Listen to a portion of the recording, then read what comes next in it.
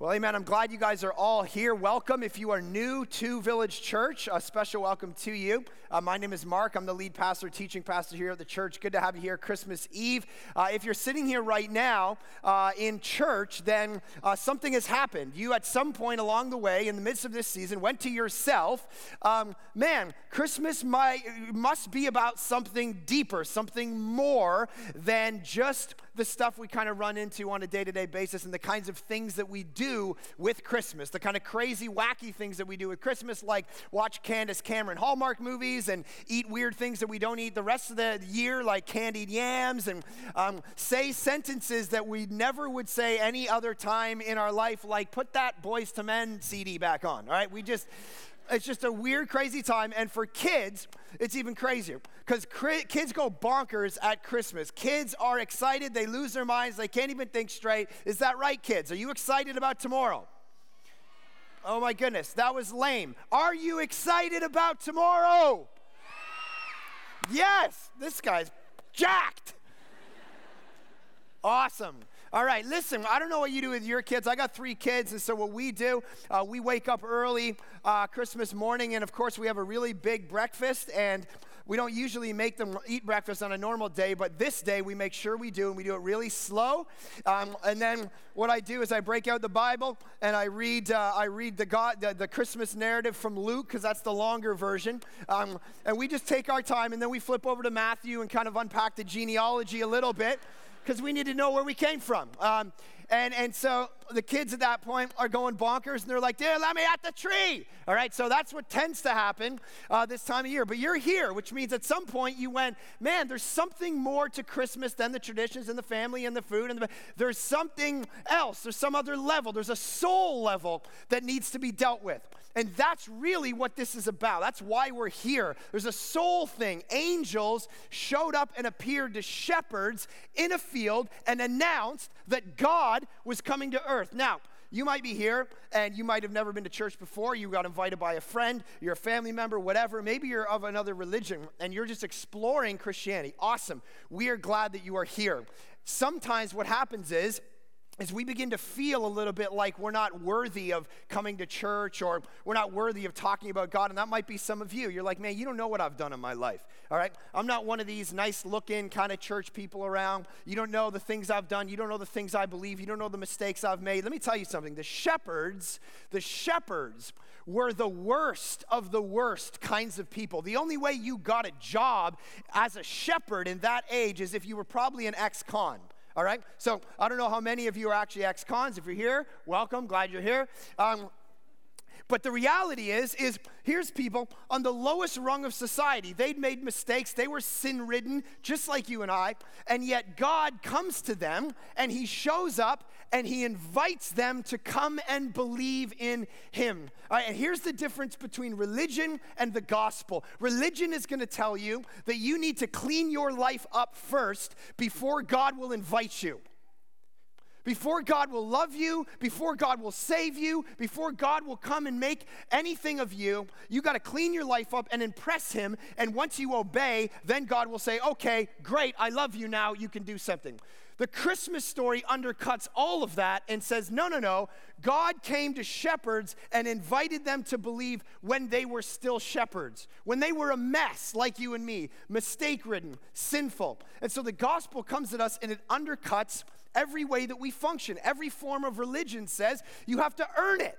And there's a crushing weight that comes with that. I got to impress God. I got to do these things. Now, it's very interesting that our culture continues to function in a way where it actually gravitates toward religion. You listen to the radio, you watch TV. I didn't grow up in church at all. First time I came to church, I was 19 years old. The only reason I stayed is because there were a hot girl singing at the front. So really, I was kind of that shepherd figure, and I'd grown up in an unchurched setting where I had begun to say, I don't really know much about anything. And the reality was I was completely off the wall, and God, by his grace, actually came and confronted me and invited me. All right, he invited me. Now, the reality was I grew up in that home, and I didn't really know anything about Christmas. I didn't know what the point of the story was. And yet, there were things about Christmas that I did know. I knew that it was about God becoming a human being. I knew it was about that in the person of Jesus, God had become a human being. So many of you, no matter where you're sitting, no matter how many times you've been to church, no matter how much you've thought about this, you say, yeah, I know that. I don't live in the jungle. I know that Christianity is about God becoming human. And even if you were never told that, I mean, I grew up in an elementary school, I grew up in public school, and praise God, I can still read, even though I grew up in public school. And I would do these plays every year where we would do plays, and I would be a shepherd, all right? And I would come, or I would be an angel, and I would say, or I'd be a tree, and I'd, whatever it was. And there was this, even in that context, I knew that the Christmas story was generally about God becoming human in the person of Jesus. That's not, your whole thing, hey, you need to know the reason for the season. Listen, most of you probably aren't sitting here right now being blown away by that fact. You know that. There's a deeper level and a deeper question that we don't always know, even if you know that Christmas is about God becoming a human being. Here's the problem. You don't know why. Because we don't talk about it. What's the why? Yes, I get that he became a human being. I get that he came. But here's the bigger question. The deeper question is why? Why would this person, why would God, who made everything, ever come into our context and actually believe? Right in the middle of the story, it calls Jesus a title, a very important title, Savior. All right? Now, when the angel calls Jesus Savior, here's what that means. That you can't save yourself and you need saving. This is where things get scandalous, right? This is where for us, we're like, oh, I don't know if I like this message, because what we grow up in is a kind of context that says, if you need saving, you can save yourself. Now, here's what I think. I think that you know that you need saving. And here's why I say that. You go to Indigo Books, you go to Chapters, you know what the most popular section of every bookstore in North America is? What is it? Self-help. You know why? Because we know that something is wrong with us. All right? We know that there's been a fracture. We know that. And so what we're doing is we're saying, let me try to help you. Let me try to solve it. And the way that I'm going to solve it is you need to go inside of yourself. You need to become a better you. You need to look inside of yourself. And the gospel comes along and goes, no, see, that's what I grew up on. Become a good person. And the gospel goes, no. You can't earn it. That's why I had to come as a baby and earn it for you. I had to come and do this because there was nothing you could do to actually earn this. You know that you're broken. You know that you're fractured. The problem is you look to self. The gospel, Christmas, comes along and goes, no, hold on. You can't earn this. So that's why I had to come into this world. Now, how did he earn it? How did he earn it? Well, the baby doesn't stay a baby. The baby grows up, and the baby lives a perfect life, and the baby ends up having a tragic death on one of these, a cross. The baby grows up, goes to a cross because he offends religious people, and on the cross, the scriptures say, here's what actually happened on the cross. In that moment, he was absorbing the wrath of God and forgiving your sins for you because you cannot earn it. So he earned it for you. That's what was happening on the cross. He died for your sins, for you, instead of you, and because of you.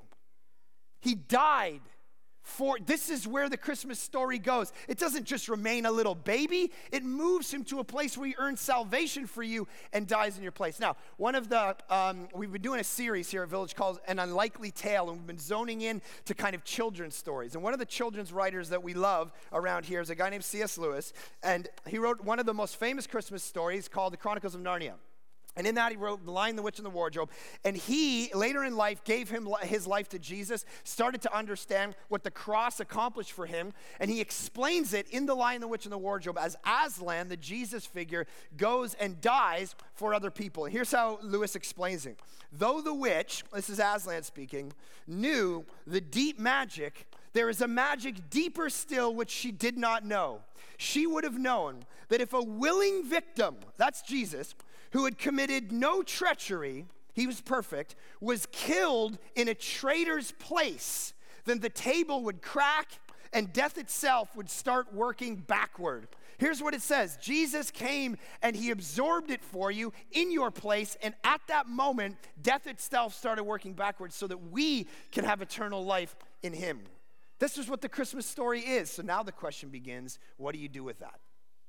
What do you and I, as we sit here right now, do with that kind of information? What do we do with the idea that God came, not only came, but he actually died for us, the deeper reality? Why did he come? John 3 says he didn't come to condemn the world, he came to save it. This is why the angel calls, he says, it's a savior. Years ago, a guy named Larry King, interviewer, CNN, was asked if you could interview one person all through history, who would that person be? Without even thinking, he said, Jesus of Nazareth would be the person I would want to interview. And they said, okay, you've only got one question for Jesus of Nazareth. What would it be? And he said, I would ask him simply this: were you really born of a virgin? Because the answer to that question changes everything. Because if the answer is yes, then I need to give my life to him and praise him and worship him. That is the situation that we are all in right now, in this moment, as we sit here. What do you do with the reality and the confrontation and the scandal of Christmas?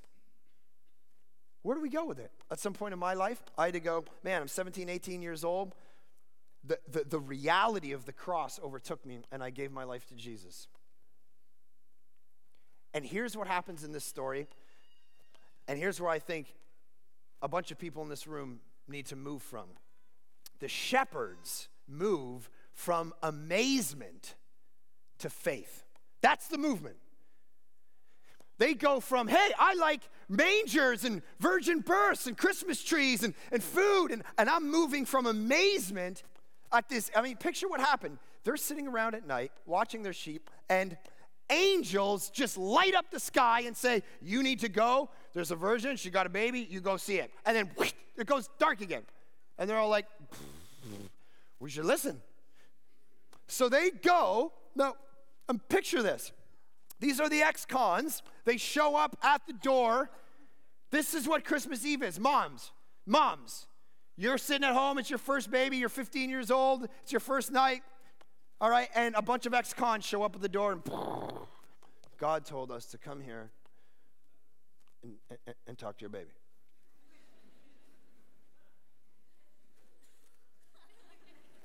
You're not going with that. This story is upside down. This story is backwards. This story is scandalous. This story is putting you in a position where you got to do something about it. You got to do something about it.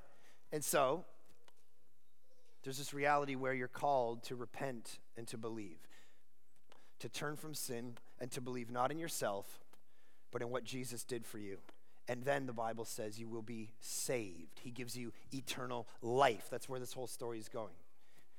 And we want you, if this is the first time where maybe you're being confronted with that and challenged with that, to pray and to give your life to Jesus as we worship, as we respond, and then let us know. Fill out a Connect card, put it at the Connect desk, let us know so we can pray for you. Now, some people in this room push against all of this and say, this is all nonsense. I'm skeptical of all of this. Don't you know we just need to grow up? Don't you know we're beyond all of these myths and these stories and these fairy tales? We just need to kind of grow up. And C.S. Lewis came to a point in his life where he said, you know what? I don't think our problem is that we need to grow up. I think growing up has actually clouded us. Because you know what the clarity is? The clarity is the simplicity of a kid. This is why Jesus said, if you want to enter the kingdom of God, you have to become like a child. Look at the kids around you, all right? They don't care what I'm saying. They're in their own zone, all right? Right now they would yell out, you're boring, shut up, all right? Why? Because they're just pure, man. They're pure. They have awe, and they have faith, and they're pure. They're not clouded. And Lewis said, what clouds you is your maturity. And your movement needs to be back toward them. Those little ones holding the candles, your heart and your mind needs to move toward them. And this is why he dedicated The Lion, the Witch, and the Wardrobe to his goddaughter, Lucy. And I'll leave you with this. The dedication of The Lion, the Witch, and the Wardrobe reads like this. My dear Lucy, I wrote this story for you. But when I began it, I had not realized that girls grow quicker than books. As a result, you are already too old for fairy tales. And by the time it is printed and bound, you will be older still. But, listen, someday you will be old enough to start reading fairy tales again. Someday you will be old enough to start reading fairy tales again. And you can then take it down from some upper shelf, dust it, and tell me what you think of it. Here's what he's saying. You've grown and you've lost your way, and you need to come back and be awed and put your faith in this child, not in his baby years, in his 30s when he died for you. And you trust to it instead of trusting to yourself. Father in heaven, we pray that we are able to celebrate. We pray that we are able to, with courage, respond to the great Christmas story and where it goes, to the cross of Calvary, by responding with faith, with moving from awe and interest in everything this season is about to actual faith and belief, saving faith in Jesus and everything he accomplished for us. That we would enjoy this season with our family and we would focus it in on you, Jesus. Not only that you came, not only this, what one writer called a grand miracle for history, but this would be a grand miracle for us, for every heart in here, that they would apply it to themselves and be changed by it, some even on the spot right now, and they'd give themselves to it. And then we would sing and respond in joy. In Jesus' great name we pray, amen. Why don't we stand together as we sing and respond to this good, great news.